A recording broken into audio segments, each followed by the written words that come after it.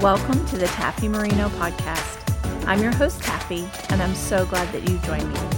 Together, we are going to empower and encourage one another to do the good things God planned for us long ago. Let's get started.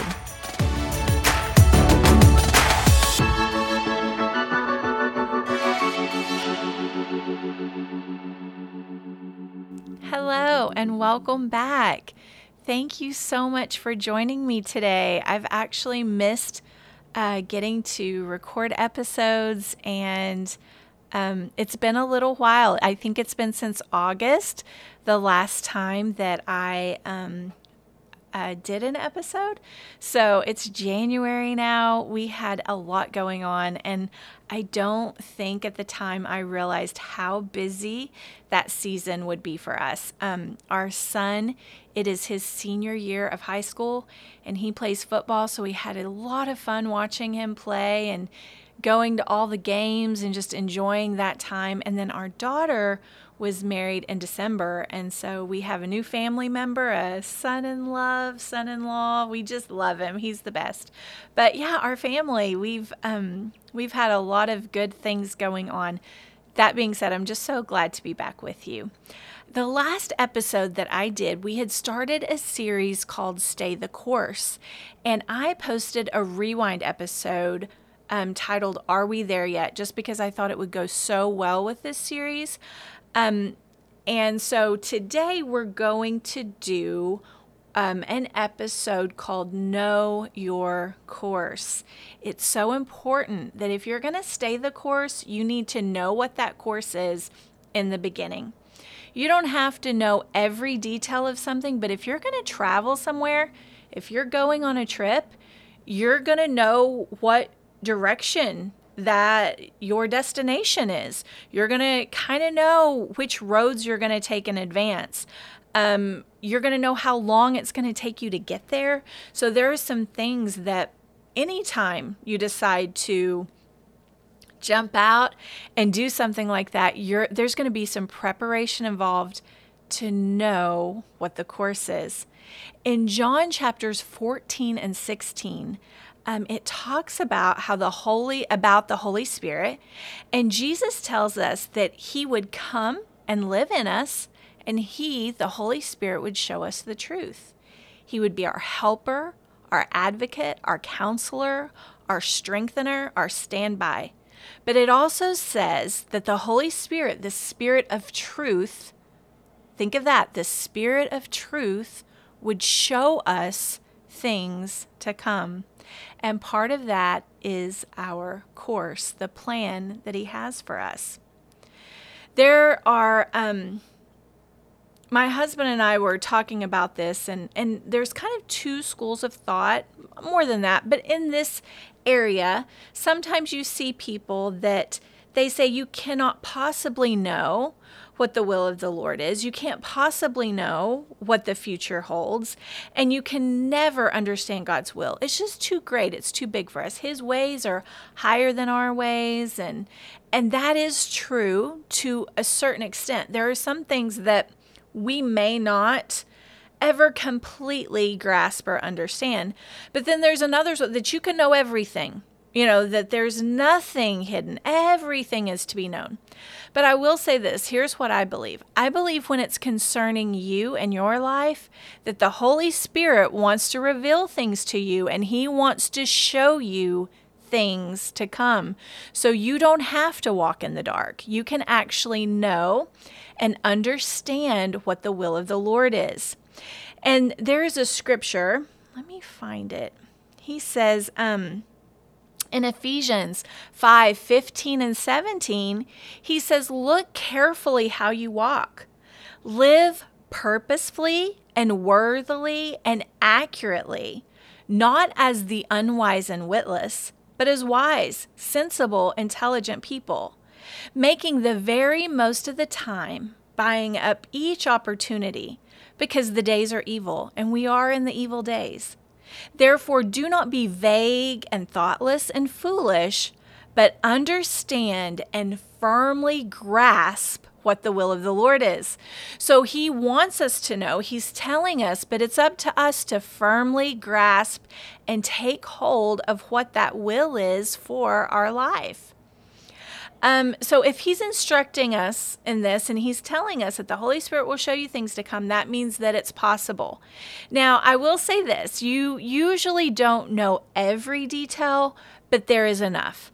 I mean, think about when Jesus called the disciples. He told them up front, come, follow me, and I'll make you fishers of men. Now, there were different times that he reaffirmed that, and he would give them a little more details, and we'll get into all that later. I'm jumping ahead of myself. But in the very beginning, he told them what his plan was. He said, come, follow me, and I will make you a fisher of men. I remember, it was this past summer, so it's not like it was that long ago, but back in August, I went to Colorado with my parents and my youngest son. On this trip, we did so many fun things. We went hiking, we went to the hot springs, we did lots. We kind of planned our trip. Well, one day we were going to drive a scenic route, so I dressed appropriately. I dressed in what I think I would need for that day. However, there was a detour. We saw on the side of the road, there was this little area that you could drive off and stop at and go look at some waterfalls. Well, to me, in my mind, because I'm kind of like, I'm eternally optimistic, and that doesn't always help me out, because I'm like, how hard can it be? Oh, yeah, we can do that. That's easy. So we start off on this trail. To make a long story short, I'm in sandals. An hour later, we make it back to the vehicle. It was quite the hike. It is not what I was expected. And I can say, because I didn't know my course, I did not enjoy my course. Did I finish it? Absolutely, I finished it. Did I enjoy it? No. And could I have been better prepared had I known what to expect? Absolutely. Because see, they have these websites and they have maps, and there was probably a map. Now that I think of it, there was this area that kind of told all about what the hike that you're about to take. But it'll tell you the level of difficulty. It will tell you all kinds of information, what you can expect, what's on the trail, what your skill level should be, so you can know your course. Well, the Lord, the Holy Spirit, He's not going to just shove you into something completely blind and you be unprepared. In fact, this is a really good scripture. Over in Luke 14:25 through 33, I'm going to read this in the Passion Translation. It says, "And as massive crowds followed Jesus, he turned to them and he said, 'When you follow me as my disciple, you must put aside your father, your mother, your wife, and your sisters and your brothers. It will even seem as though you hate your own life. This is the price you'll pay to be considered one of my followers. Anyone who comes to me must be willing to share my cross and experience it as his own, or he cannot be considered to be my disciple. So don't follow me without considering what it will cost you. For who would construct a house before sitting down to estimate the cost to complete it? Otherwise, he may lay the foundation and not be able to finish. The neighbors will ridicule him, saying, 'Look at him. He started to build, but he couldn't complete it.' Have you ever heard of a commander who goes out to war without first sitting down with strategic planning to determine the strength of his army to win the war against a stronger opponent?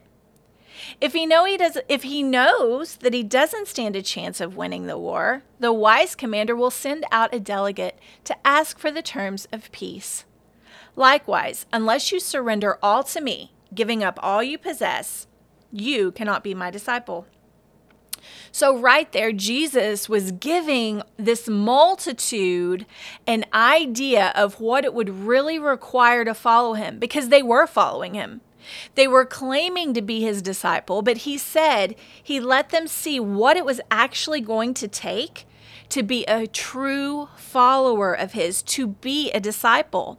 He didn't want them to walk blindly into it. He said, you need to sit down and count the cost. You need to see if this is something you're willing to do, because you don't want to get halfway in and then recognize, I don't want to do this. I'm not ready for this. This isn't what I signed up for.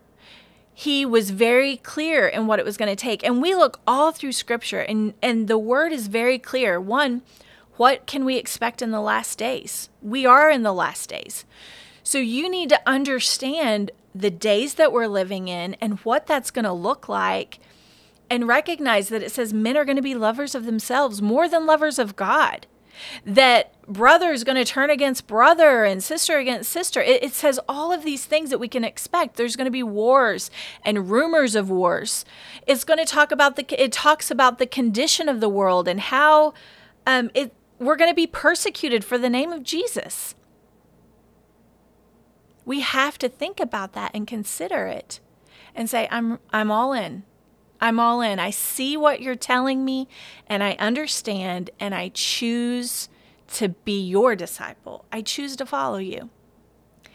I think it's interesting that Jesus said you have to take up your cross just like I have taken up my cross to follow me. Jesus had not taken up an actual physical cross yet. He was continually trying to tell them what was about to happen to him. He was trying to help them understand what the course was going to look like.